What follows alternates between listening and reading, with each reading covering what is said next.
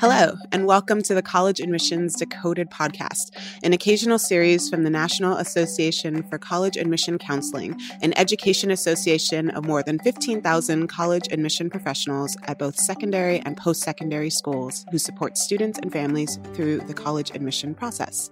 I'm Ashley Pauley, Senior Associate Dean of Admissions and Director of Recruitment at Pomona College in Claremont, California. I'm joined today by my colleagues and fellow NACAC members, Jamie Silver, Director of College Advising at the Kingswood Oxford School in West Hartford, Connecticut. Hi, Jamie. Hi, Ashley. So good to be here. And Sharon Williams, one of the college counselors at the University of Chicago Laboratory High School in Chicago, Illinois. Hi, Ashley. Welcome, Jamie and Sharon. Let's get started. Parents have a critical role in helping students to navigate the college admission process. Parents' advice, direction, and reassurance throughout the long and stressful experience can be key to students making the right choices. Going off to college is a rite of passage in our society, where starting with the college admission process, students make big steps toward adulthood, independence, and making their own life choices. And it can be a rite of passage for parents, too, as they learn to let go. We've all heard about, and mostly understand, the lengths that some parents will go to for their children. But the college admission process seems to bring out behavior among some parents that surprises even some seasoned college admission veterans. We'll talk about these ideas and more in today's podcast. Moderating our conversation is Julika Lantigua Williams, a veteran journalist with more than 20 years of experience in print and digital audio and film at organizations like NPR, The Atlantic, and Random House. Julika, I'll turn this over to you. Thanks, Ashley. Welcome, Sharon, and welcome, Jamie. It's so good to be here today. So I've had a chance to talk to quite a lot of folks within NACAC and outside of NACAC about all of the different aspects. But I have to say, today's conversation is the most relevant to me. I'm a big sister, I'm an aunt, I'm a godmother. And so I'm really excited to hear from you, the pros, about how we can just make this process more useful, more friendly, less painful in some cases. So let's start right at the very beginning, right? Because we're focusing a little bit on how parents can be overzealous in the college admissions process. So Sharon, can you tell me a little about, from your experience, how you've experienced parents being overzealous? Well, I do have probably more stories than I care to share. I think most recently was a parent who said to me that my child is sensitive and he cannot attend a college that he would be too embarrassed to tell his friend group where he was going. My response was basically, so you're going to allow the opinions of 17-year-olds to determine what's best for your child. So we had to have a conversation about that. But I think a lot of what I think drives some of this is that for some parents, they see where their child goes to school, the cachet of that identity in some shape or form is a hallmark of who they are as a parent. And so we really have to ask the question, are we looking at what's best for your child or what makes you look best at the weekly potluck? And so I think in our work, whether we are parents or whether we are professionals, we need to keep the students centered in this work. Wow. So a little bit of trophy hunting on the parents' side. Mm-hmm. Ashley, you're nodding vigorously. I am, yes. I think that in so many ways, it's a moratorium on how well you've done as a parent that you can brag about where they've gone. It's so interesting because you hear parents getting congratulated. Oh, your child got into Yale. Oh, congratulations. You must have done a great job. And that somehow the name of the institution says how well you did, not even how well your child did, but really how well you did as a parent. And that's a badge of honor that you get to carry. And if you can't brag, or if your child ends up at a school that is not something that everyone else knows, they're like, oh, well, I thought they were smart, or, oh, I'm sure that will work out, or, oh, I've never heard of it before. I thought he was a valedictorian, right? These little cutting remarks in communities that just make this all mean more. Well, I agree with what everybody is saying. I also think that there's a component of fear that comes in from the parent perspective, right? The fear of judgment, the fear of failure, the fear of, am I a good parent? And that's a real feeling. I think about the parenting ideal of, when you meet chaos with calm. Our kids are really nervous through this process. They too see this as a badge. They too have these challenges. We get so many different messages by so many different people. And then you get it from the people who are supposed to love you best. Mm-hmm. If we're meeting chaos with chaos or fear with more fear, it doesn't bode well. It doesn't create resilient, independent young people that we are hoping to and really caring about going on to these post-secondary institutions. But what do you say to the parent, for example, who says, I went to X, Y, and Z, and my kid is going to go to X, Y, and Z also, but the child might actually not be strong enough as a candidate to get to a place like that? Because as we know, legacy admissions really drive a lot of this trophy-seeking kind of like admissions culture. And so how do you have the conversation with a parent who says, well, yes, I understand that this is important to you, but let's really figure out where your child will thrive based on who she is today? I think that's where data really comes into play, or at least is helpful in that conversation. And so a lot of the tools that we have at our disposal now, where you can show a parent, the scattergrams that show the history of your particular school with a particular college that they're interested in terms of sort of the aggregate numbers. We're looking at, the basic, GPA test scores and so on, at least to give them a ballpark of this is where your child fits in, but to also help them be realistic that when we say this school has an admit rate of 8%, that there's a really good chance you're in the 92. Right. Right. Ashley in the introduction made a comment about how this process starts, or this independence starts in the college process. It starts well before. You could see these patterns in middle school. You could see them in elementary school, that these are families who have designed their entire parental structure potentially to do right and to get into college or to have success in a particular vein that is quite, I don't want to say superficial. It is based on metrics that society has said are of value. So it's external. Yes, external. And so I think it's stepping back when thinking about students and thinking about when you have a family who says, well, why won't my kid, I want my kid to go where I went. He's done all this stuff, or she has done all this stuff to warrant that. You say, yes, they have done really wonderful things, and they still may not get in. And that is okay. The challenge is, have you done that for the college, or have you done that for yourself? I think it's shifting the narrative from getting in to getting through. And so really focusing, as you said, on the child and what is the best experience, what space is going to provide the best opportunity for that student who, as part of this process, is determining who they are and who they want to be, and which space is going to provide the best place to help them grow into that individual. I think when we shifted from where am I going to get in to who am I going to be when I get out, I think that can help shift this idea of the numbers and really focusing on the experience and the other things that are such a critical part of a successful college experience. There's a lot of fear that my kids are not going to live the quote unquote American dream or do better than I did. So there must be specific colleges that are going to help them. So college is really hard to get into. That general message isn't true. 1% of colleges are really hard to get into. Most colleges are not, but we really care about that 1% as a society. So what's key for a family when they're having their college conversations at home?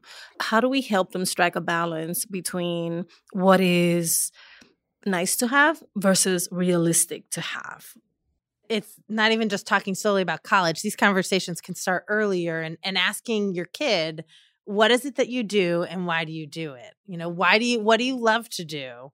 And asking these reflective questions, because no longer are colleges actually asking kind of the what solely, they are asking those reflective questions as well. That's a part of the process.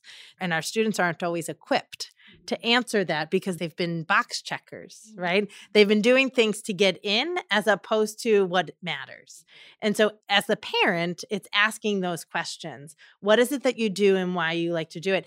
And I think when you get to those reflective questions, you start thinking about fit. You start thinking about colleges that have what you are interested in. They have kind of the environment and the community or the major, right? The kids for whom come best in the process for our experiences have an idea of who they are as individuals.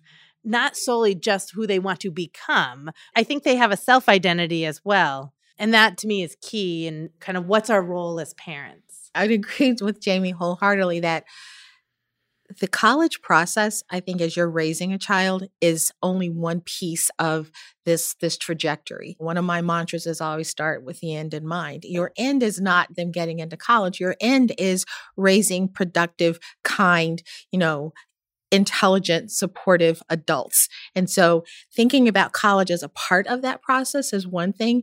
This checklist drives me nuts. I'm doing this because it's going to look good on my college applications. Should not be a part of any family narrative. It really should be your why. Why are you doing ballet? Why are you doing soccer? Why are you going to leadership camps? And how does this help shape who I am? How am I growing as a person? Because if you can't say, I'm doing this because I love it, it's for whatever positive reason, take it off the plate. Because all that we're ending up with is these oversubscribed, stressed out children who come into our offices. And before we can have a conversation about, let's finish building your college list, I've got to pull up my Kleenex because they're stressed out that my mom wants me to apply to this one more honors college that I know I'm not going to get into. What you just said really complements Jamie's point about understanding what your child wants, but more importantly, understanding who your child is. Do you have different conversations with the students than you do when the parents are there? And how are they different? And then how do we help them to be able to have an honest conversation, as honest with their parents as they are with you? Ashley, you're nodding vigorously again. And my conversations likely look different than the college counselors here. It's little things like when parents walk up to a college fair table with their child and the child kind of just goes and stands behind their parent a little off to the side as the parent completely takes over the conversation. And my job is to kind of try to glance around the parent and say, hey, you back there, this process that is meant for you, come forward. I want to hear your voice, right? Or when parents are visiting with their children on campus and turning and physically facing a student and saying, so tell me, what are you interested in? And the hard part is because of the college admissions process, many of them don't know, right? And they are doing things in order to get them in, but not necessarily doing things because they love them. I think it's important that if families, yes, you have the conversation that college comes after high school, if that's what's appropriate for that child. But when I have had freshmen, when I was teaching, I'd have freshmen coming into my classroom identifying, I'm going to this college, I'm going to that college. And I'm thinking, you haven't even taken your first class in high school yet. So let's put that on the back table.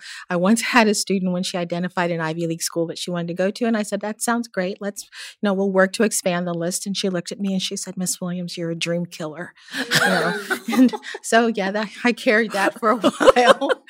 Fast forward 4 years, as she grew and got involved in a variety of things, she's at an amazing school that fits who she became. So I think taking names of colleges off the table, particularly at an early age, I think is a really important part of the conversations that happen at home. So I want to just address the elephant in the room, which is this feels very much to me like a middle class and upper class problem. Absolutely. Perhaps the difference is that privileged in this community, that they have the access and the resources to be more engaged on a regular basis. And they're the ones who tend to call us inevitably and email us at 10 o'clock at night. On the flip side, though, working with first generation students, part of the challenge is that those parents, they only know what they hear. They only know what pops up in the newspapers. And so there's fear of what colleges they should be looking at is limited.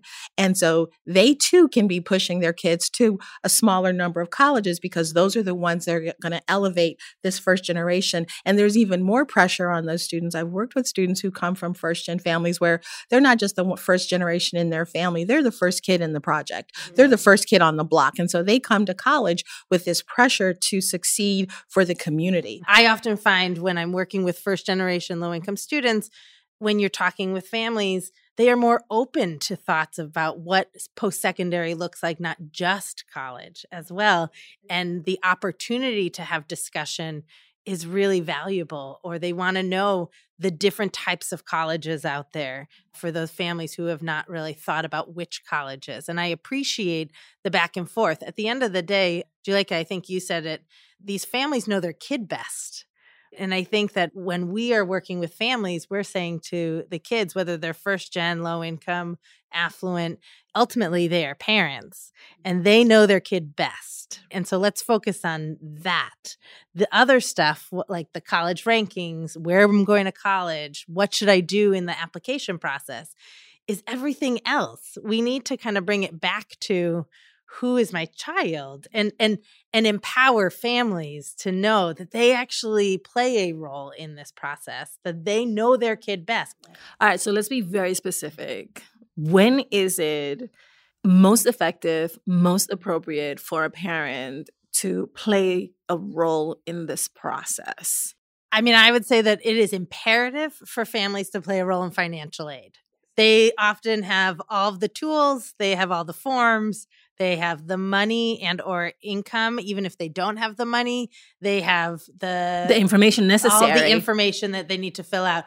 That is an opportunity that I think lifts weight off of families and lifts weights off of kids, to be able to focus on the why, because the financial aid process is so convoluted. The students that end up doing that on their own, which are often first-generation low-income students, they are the ones who bear an even bigger burden. I would concur not only with financial aid, but financing college in general. I think when we think about middle-class families who don't necessarily save or didn't do a 529 plan or what have you, having a real honest conversation about what is available to pay for college and being honest with themselves about the fact that this is what we have, this is what we can afford. We're going to have to look at schools that offer merit scholarships, which is going to cut out the top 10 that they normally come to because they don't give merit scholarships. So being really realistic about and open to understanding what are your real options and having those conversations early, I think is important. I would also say with that, visiting lots of different schools, even early on, just let's go see. You don't know if you like big. You don't know if you like small. You don't know if you like weather, different types of things, right? Just let's get in the car and let's just go walk around college campuses and get a feel, right? I think that that's starting a little bit earlier.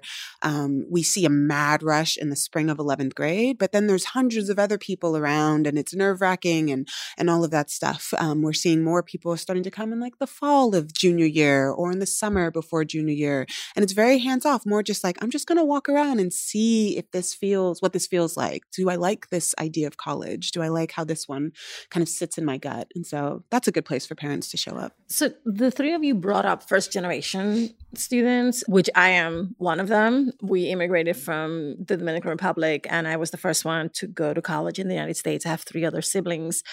And before I could fathom the idea of going away to a college, I had to deal with some serious cultural barriers to that because I'm a girl in a traditional Latino family and we don't leave home until we're married, stereotypically speaking.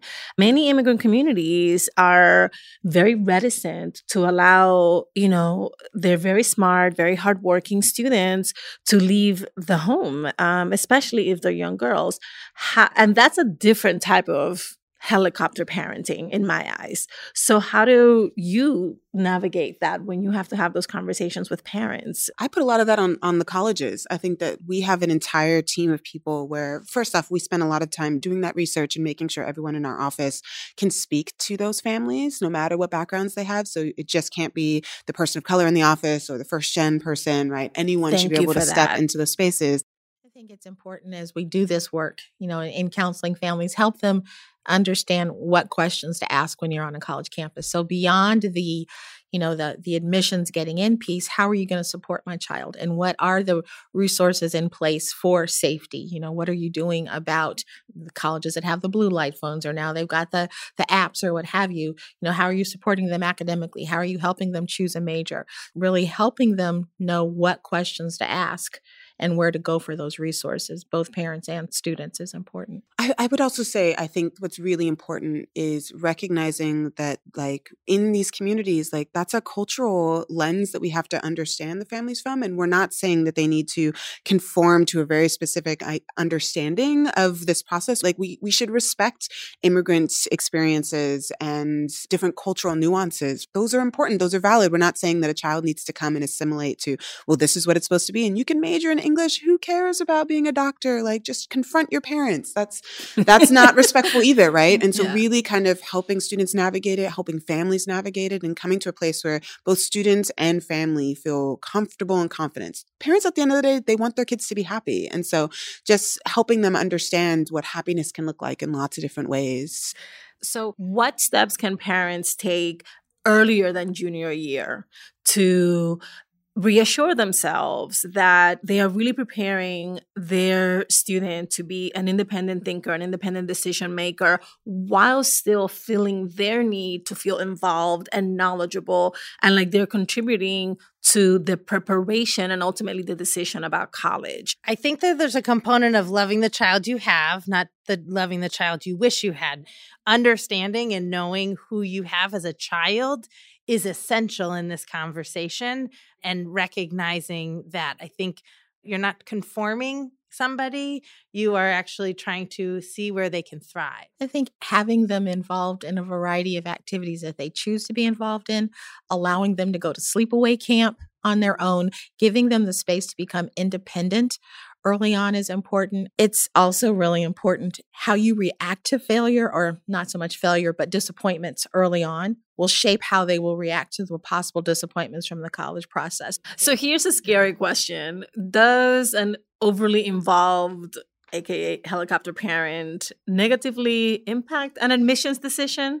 Ashley? 100% that conversation is happening in admissions offices. Probably not as much in admissions offices as it is in dean of students offices, where they just inherit a parent who hasn't learned to let go and has not learned to teach their child any independence, right?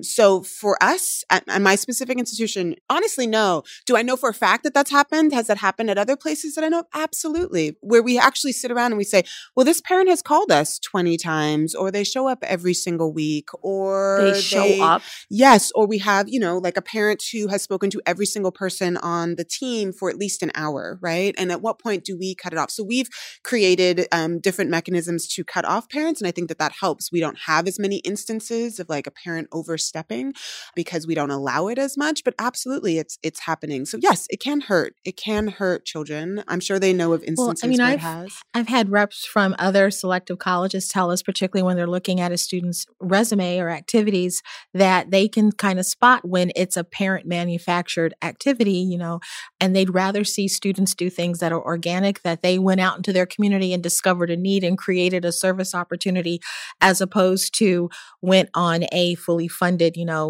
European, service trip or something of that nature, or they had an internship in a law firm that just happens to share the same last name, So helping students, again, sort of create their own experiences can definitely help them. And in those selective places where they've got 1,000 applications for every spot, that becomes really important. When you ask the question, can a helicopter parent hurt a student? While maybe they are not overtly hurting in your office, Ashley, it's going back to the question, right? A kid who is oversubscribed in a box checker who can't reflect are absolutely not popping to the top at some of these most selective institutions.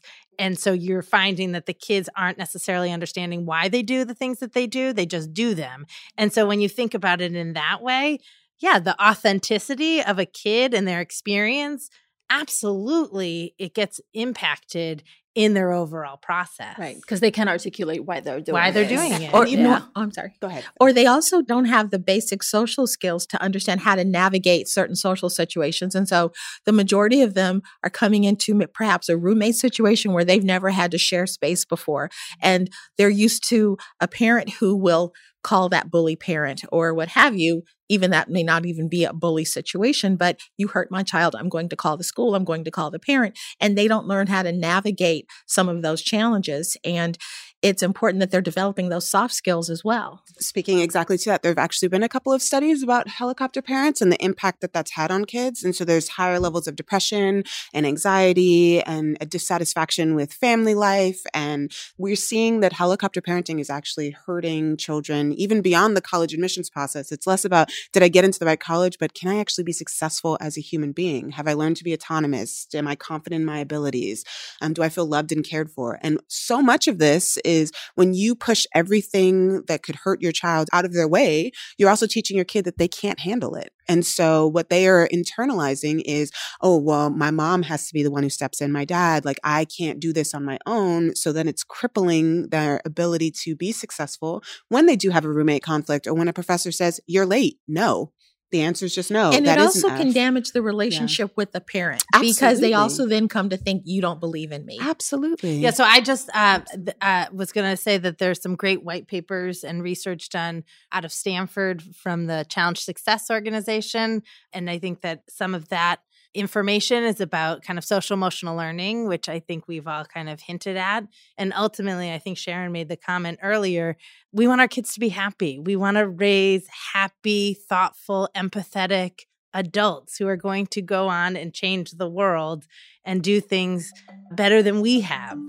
Thank you, Ashley. Thank you, Jamie. Thank you, Sharon. This was an exceptional conversation. I thoroughly enjoyed it. I have a 7 and a 9-year-old, and now I have to rethink some of my parenting.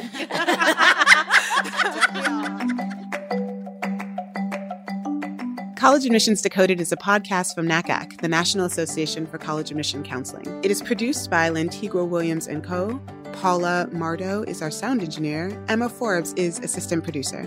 If you'd like to learn more about our guests, our organization, and the college admission process, visit NACAC's website at nacacnet.org.